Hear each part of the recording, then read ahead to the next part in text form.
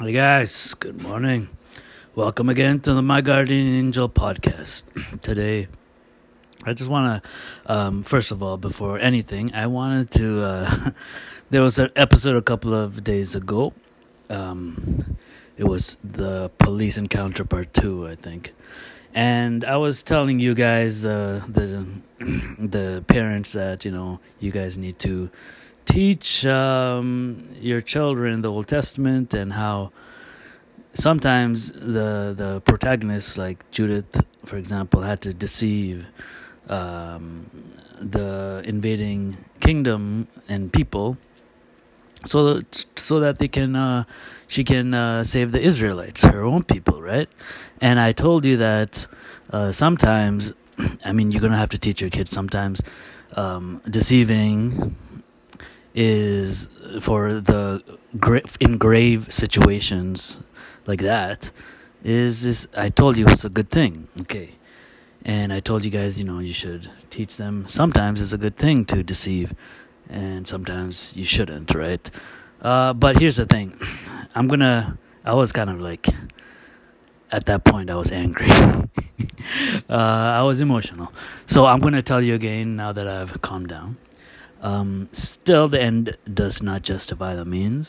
So if you're going to tell your kids, sometimes it's good to deceive, it's not really good to deceive, but it will, in certain cases, it will not remove you from friendship with God, right? Because, these are protagonists. And that's all I wanted to say. The end does not justify the means. It will always be the same principle, right? So the deceiving part is not of God, right? God is perfect truth. So of course, you can't say, it's good, because only goodness comes from God. Everything else is not of God, right? But in this situation of grave matter to save innocent lives, certain deceiving in this situation, I'm not going to say is good, but it's necessary. Let's just say that it's necessary to save lives, because if you don't, then they're going to have innocent people dying, right? Okay, that's all I wanted to say about that. Kind of like a just to clarify again, right? Okay, so let's begin today, okay? Okay, so today morning, I'm cutting the grass, right? And I'm cutting the grass for my mom. I visited her, and I cut the grass in the back, right? And I began cutting the grass, and then a whole bunch of flies, not, those fruit flies, they started attacking me. And I'm covering my face and everything like that, but then they went into my eyes and all that stuff, so I kind of stopped the cutting for now. And I just wanted to use that as a sort of a metaphor. Okay, like my niece would say I was invading their land or whatever, right? So they attacked to stop me. That's something that I would think, right? So, and I also thought that too, right? That's why they were attacking me. So I'm just taking a break for now. But I want to use this as a metaphor to tell you guys to fight back, listen, guys, you got the top person, Cardinal Theodore McCarrick, who was in charge of finding the pedophiles in the U.S., right? Now, this McCarrick guy, he created priests for religious orders, and what religious orders do, they go to different countries, and from there, the priests go and sometimes they transfer to the actual diocese, right?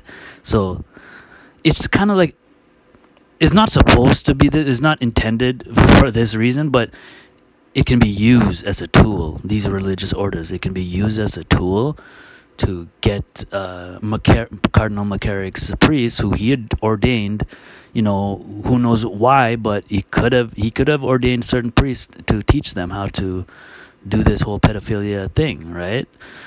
And they are in our country. They could be in our country. This is what I'm trying to say. And they're basically, what I'm trying to say is, we have to look at this as an invasion of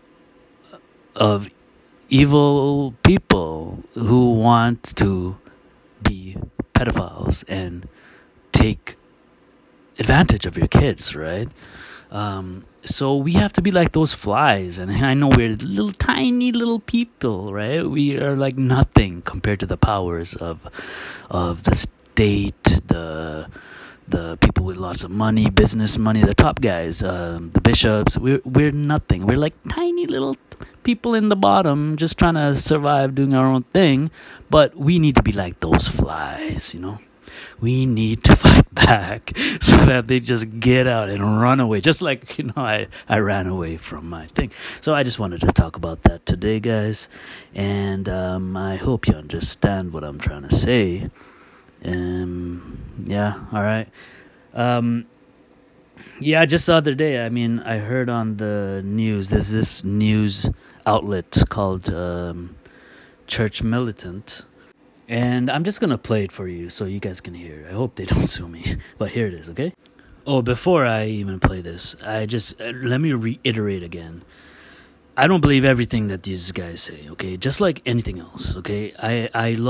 These guys seem more conservative, and they won't say that. But I look at many, many different media outlets just to get the different knowledge, right? Because one media outlet is not going to say certain things, another one is not going to say certain things, or maybe they just don't have the ability and the resources to find everything, okay?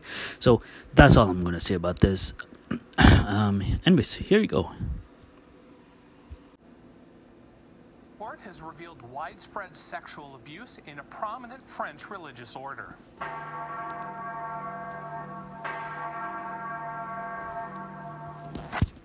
Joining us with the latest from the Eternal City, Church Militant Rome correspondent, Dr. Jules Gomez. Jules, tell us about this report and who are the main players in this tragedy.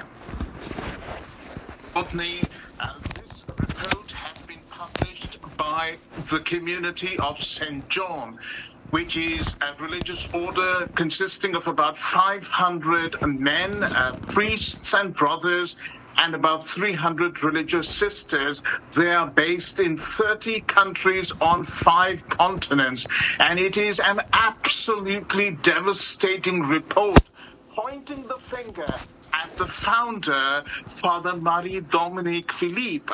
You can see him in the picture surrounded by nuns, who is at the heart of the whole systemic abuse that, the report says, has spread like a virus through the entire order. So there's another person who's a big part of the problem, Mother Alex Parmentier. She's the co-founder of the women's wing of the religious community. Somehow she's managed to become both a victim and a perpetrator of sex abuse within this community. How did that happen? Well, she was very close to the founder, Father Marie-Dominique Philippe, and he had an affair with her. The report says that she was a victim of his sexual abuse. And these words are, of course, need to be nuanced very carefully, and we'll talk about why later. But she then developed a relationship with him of almost an equal in the order. And she began abusing others, particularly men. And this has led to, as I said, endemic abuse within the order. So we now have 72 priests and 6 nuns who are listed as predators, abusing 30 nuns, 69 women, 29 minors, 17 brothers, and 10 boys who are under the age of 15. Wow. That's horrific. This report suggests the religious community was contaminated by a kind of virus. All right, guys, that's the end of that. If you want to learn more, just go YouTube and type in Church Militant, and you'll see the thing, okay? Guys, I just ended off there when he said virus, because it's very important that we understand this is like a virus. This pedophilia thing is a virus. And we have to do what we did in the COVID time. The world came together to stop to stop the death of the most vulnerable, which was the elderly. But now, with this pedophilia thing, the most vulnerable are your children, prepubescents especially, which I think the Michelangelo Code will help and actually prevent the death of little kids. And when I say death, I'm not saying immediate death, but a lot of these kids who get abused when they're prepubescents, they die by committing suicide later on. And it takes a while, so no one gets punished for doing this, right? And they keep it inside their self, these things, anyways, guys, listen, just think. COVID, virus, how do we solve pedophilia? And the Michelangelo Code is going to help, And if you don't know already, this is what it's an acronym called, and here it is, to have every minor in church hold electronics leveraged at naming God's enemies lovingly of cover-up of pedophiles' existence, The D in the code, you just put a little bottom line and it becomes a P. Whatever. Guys, this, I hope, if the Pope implements this, he has the power to implement this in the correct way, where if one person who is implementing the Michelangelo Code gets threatened or something, that the other people who are getting the same information that you guys accuse the priest does, they won't be their stuff won't be corrupted, their information. So the Pope has the power. I just want us to pray for miracles as I drive this van, so that he can actually approve of all this and do something about this really concrete stuff. So I am going to continue praying as I park this van or whatever in the summer, but it's going to be in the evenings when you pick them up, so that I don't want to cause fear. All right, guys. I'll see you later. Bye-bye.